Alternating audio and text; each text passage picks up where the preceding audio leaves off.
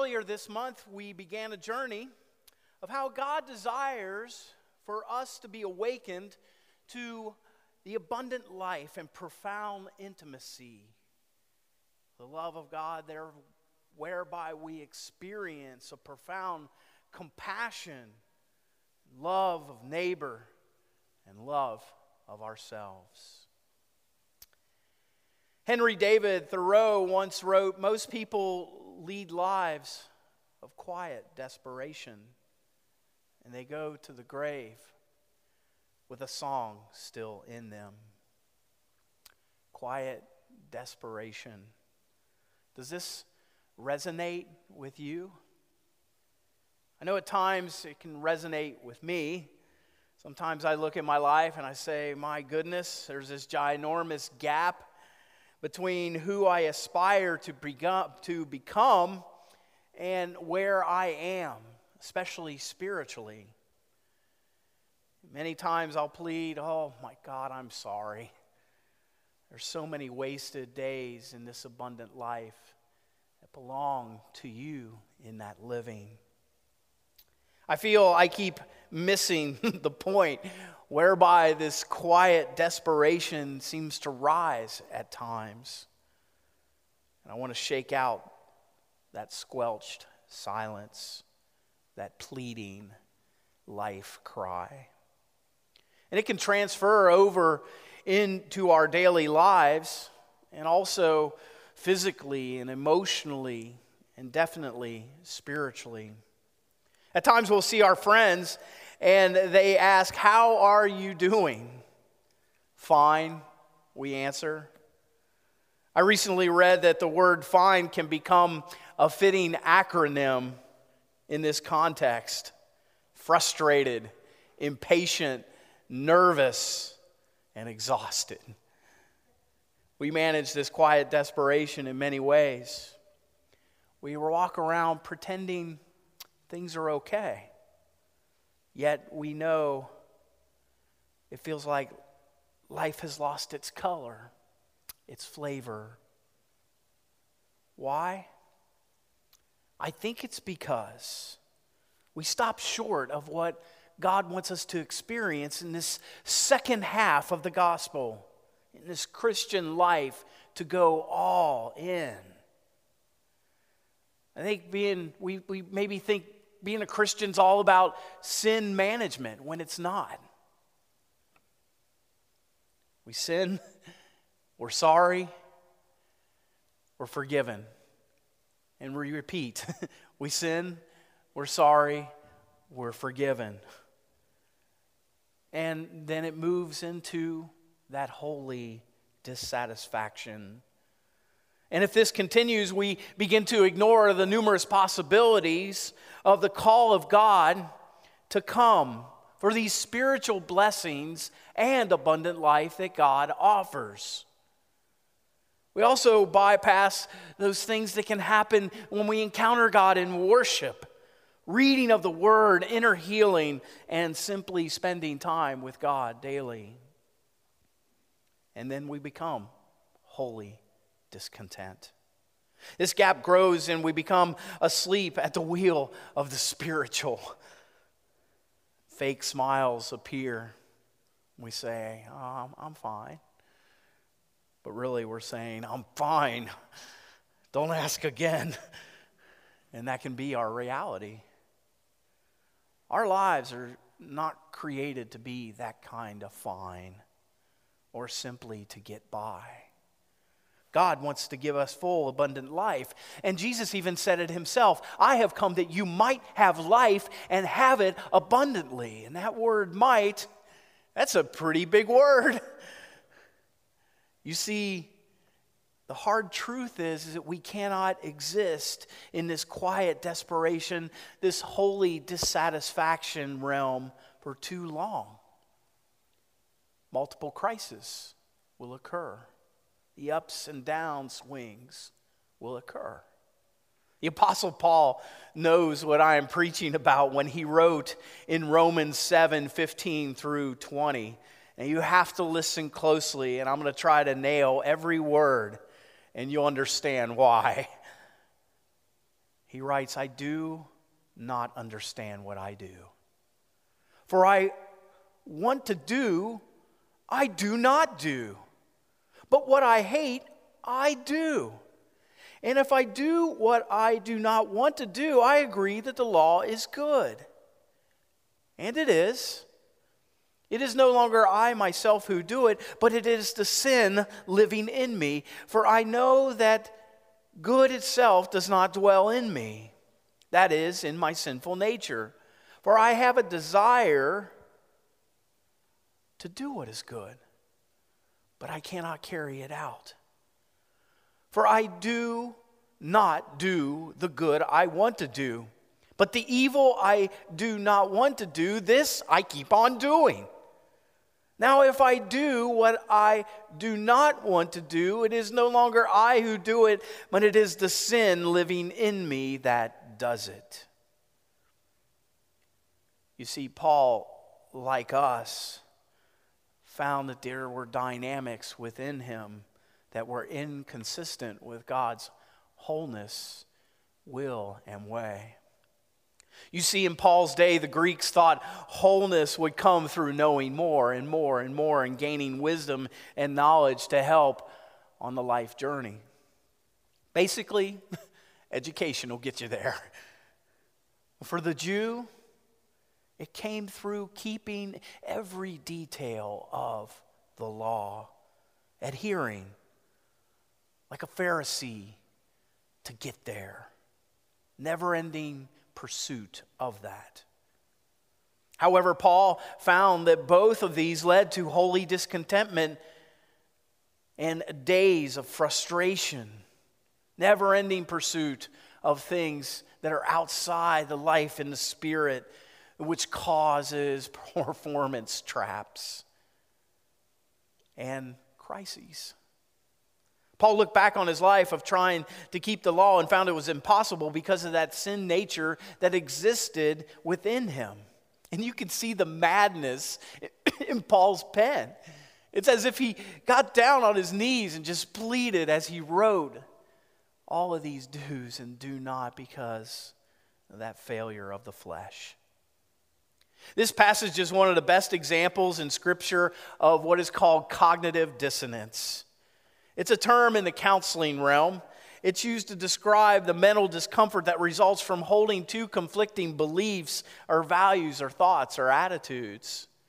People tend to seek consistency in their attitudes and perception, and so this conflict causes feelings of uneasiness and discomfort. Basically, you have this belief and your behavior or your thought or your attitude does not match that belief. And this incompatibility or dissonance could happen when you do something that goes against the value that is important to you. Or maybe you learn a new piece of information that disagrees with that long-standing belief or opinion. As humans, we generally prefer that our world would make sense. So cognitive dissonance can be so distressing. Especially as Paul describes this sinful nature within that is constantly battling, trying to mess things up. Here's one example of cognitive dissonance that I found. Let's say you have your dog and you take your dog for a daily walk around your neighborhood, and any responsible dog owner would put those little baggies in just in case the dog does his or her business. And one day you realize you forgot the bag about halfway through your walk, and your dog chooses that moment to go. You take a quick look around the streets and your neighbors and your yards because it's in broad daylight. No one's around, so you call your dog and you hustle away. But once at home, you feel guilty. You know it's not right to leave your dog's the mess there, and you're even tempted to get in your car and maybe clean it up, but you don't. You think, what if someone steps in it or ruins your neighbor's lovely yard? But then you begin to think, oh, it's just one time. You tell yourself, and you run out of bags, and then you just don't even replace them and just continue to do that. That's cognitive dissonance. It's not like you're the only one that does it, as you tell yourself. You've seen other dogs' messes in the neighborhood, and if other people don't pick it up, then I can get away with it as well. And so we find that our actions and thoughts and attitudes move further and further and further away from our beliefs. And sometimes it comes to the point where this discontentment or dissatisfaction just causes a gap to where we don't care anymore. It's just a simple example of how we can compromise in our lives. And there's so many other ways to do that. And you can probably think of some right now. And they are lies or negative influences that happen from the world. The discontentment and dissonance and dissatisfaction grows. And we go into that, we sin, we're sorry, we ask for forgiveness, and we stay in that realm. And we don't experience the second half of the gospel.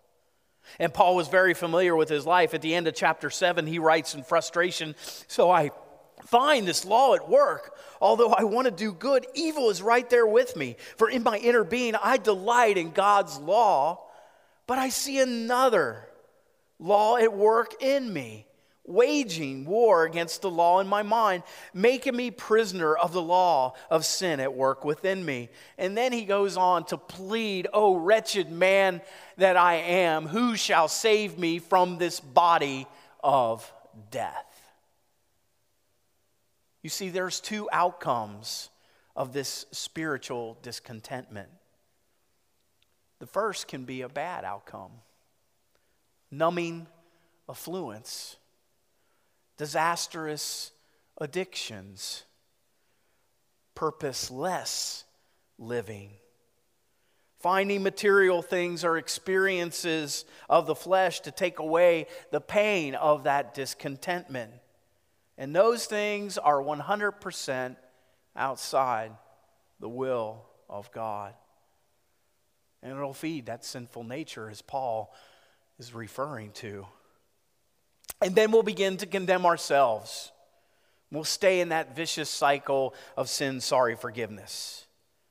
And when reality is, we're staying inside the chapter of Romans 7.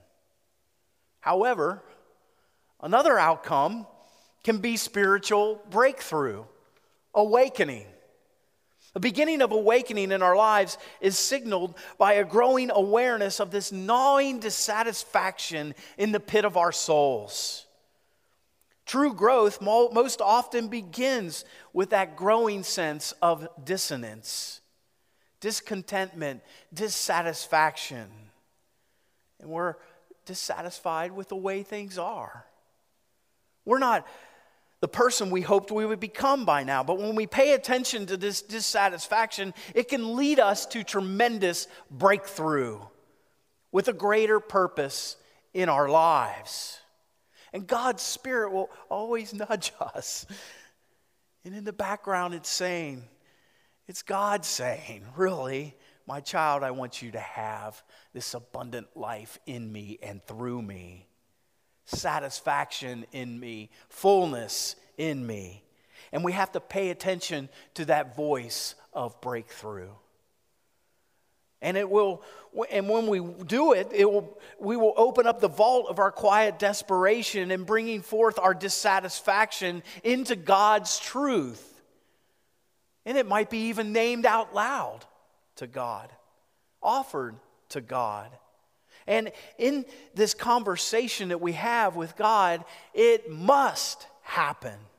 And sometimes we just need to pray out loud or write it down. A couple of years ago, I came to the point of almost throwing a towel in on ministry. There was just this deep, holy dissatisfaction. I was beating my head against my pastor's study, trying to change a church that really didn't want to change. But it just wasn't that. I was wounded. I was weary in this dissatisfaction. I began compromising. I was allowing the pain of the past to define me. And my self-talk was horrible. Yet I put on a happy face and said time and time again, "Oh, I'm fine," when really I wasn't. I needed inner healing. I needed to give all of my hurts and habits and hang-ups and move through this growing dissatisfaction. And I remember praying after some help in inner healing, this prayer that David prayed, create in me a clean heart, O God, and renew a steadfast spirit within me. Don't cast me away from your presence. Don't take your Holy Spirit from me. Restore the joy of your salvation and sustain within me a willing spirit. And that is a prayer of wellness. I found that holy dissatisfaction meant coming to grips with the untruth in my inmost being. And I found that God was there. I found that this holy discontentment, this holy dissatisfaction, it really is a beautiful sign of God working. And He was working. And He wants to offer that healing touch and deliverance and transformation in my inner being and in your inner being. You know what? I didn't find condemnation. I found grace and truth. And it happened right here at Anderson Hills. Inner healing, prayer, and session. Folks, this is where a new day begins. In the darkness of dissonance, when our holy dissatisfaction, it awakes a new dawn and light breaks into our existence. God desires to break through and come alongside of us. And you see, folks, no matter where you are on your spiritual journey, there are wounds that need to be healed and strongholds that need to be torn down through life in the Spirit of God. And because of that, you may find yourself willing to grow in your walk with Christ, but maybe you're finding that you're spiritually unable. Well, Anderson Hills is doing some pretty incredible things in this. We are hosting, beginning this week, breakthrough workshops. This Tuesday, January 19th, 6:30 to 8:30 or 8 p.m. And it's going to be via Zoom because of our county being in purple. We'll address the whys and hows behind negative thoughts and unhealthy behaviors in life. It'll also equip you for the strategies of how to overcome and find freedom in Christ Jesus. And it will propel you in your walk with our Lord Jesus Christ. These sessions will be taught by Sharon Gard, our Director of Curriculum Development. Please go to our website on our events page and sign up for these workshops that will go on until February 23rd. You see, many of us find ourselves stalled in the journey to become fruitful followers of Jesus Christ. And if you find yourself dealing with these negative thoughts and unhealthy habits and irrational feelings that you can't seem to leave behind, I want you to know that you're not alone. God wants you and I to experience this complete healing and wellness. God desires that you and I grow daily in His grace. And really, when you look at it, and I encourage you to read Romans chapter 8, it's swinging out of chapter 7 into chapter 8. And you can see the incredible things that there's no condemnation for those who belong in Christ Jesus. You see love and life in the Spirit in that chapter, and it's a different realm of living. You can also read so many victory language in Paul's letters. One of the most encouraging statements I've found in Paul's letter is Ephesians 3, 17 through 19. I want you to close your eyes and just behold it in your mind. If you're in your living room or kitchen or somewhere else, just listen to this. And it's a prayer for you, for me. For this reason, I kneel before the Father, from whom every family in heaven and on earth derives its name. I pray that out of His riches, His glorious riches, He may strengthen you with the power of His Spirit in your inner being, so that Christ may dwell in your hearts through faith. And I pray that you, being rooted and established in love, may have power together with all of the Lord's holy people To grasp how wide and how long and how high and deep is the love of Christ, and to know this love that surpasses knowledge, that you may be filled to the measure of all the fullness of God. Did you catch those last 10 words? They're the most unfathomable words we could ever imagine as human beings. Here they are, filled to the measure of all the fullness of God. How can it be possible for you and me to be filled with the full measure of God? This is a destination of movement of the soul that God desires to have with you and me. It's that passage through spiritual discontentment. It's Him working in the depths, wanting to have us experience the fullness, His fullness.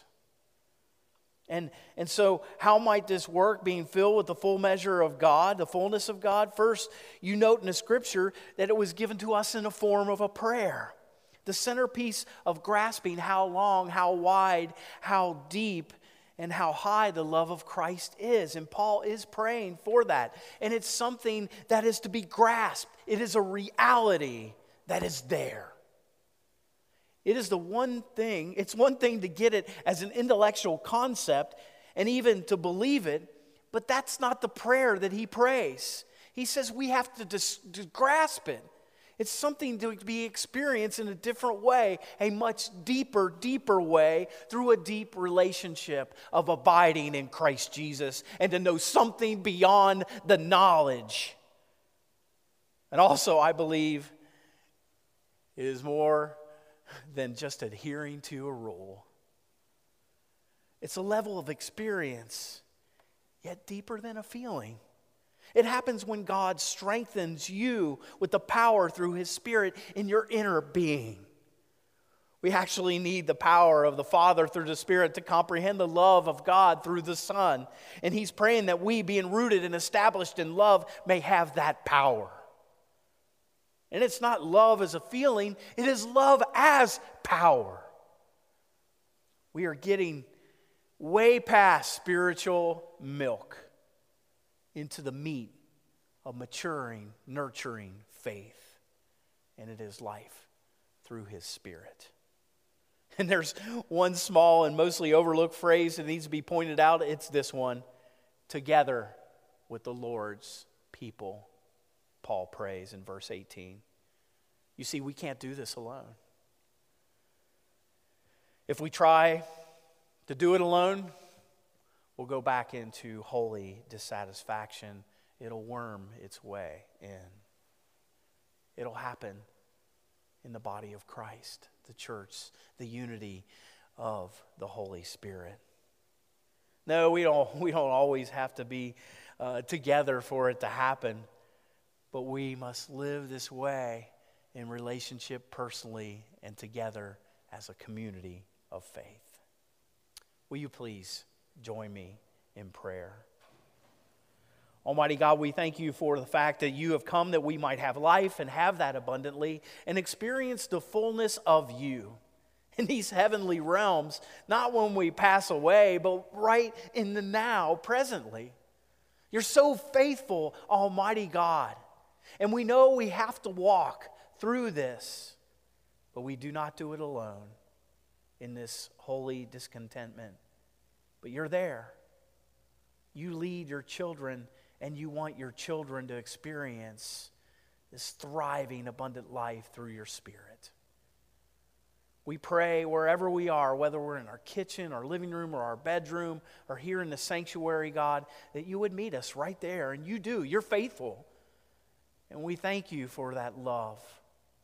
May we abide in you and trust in you in all things, together and personally. We pray this in the name of our Lord and Savior, Jesus Christ. Amen.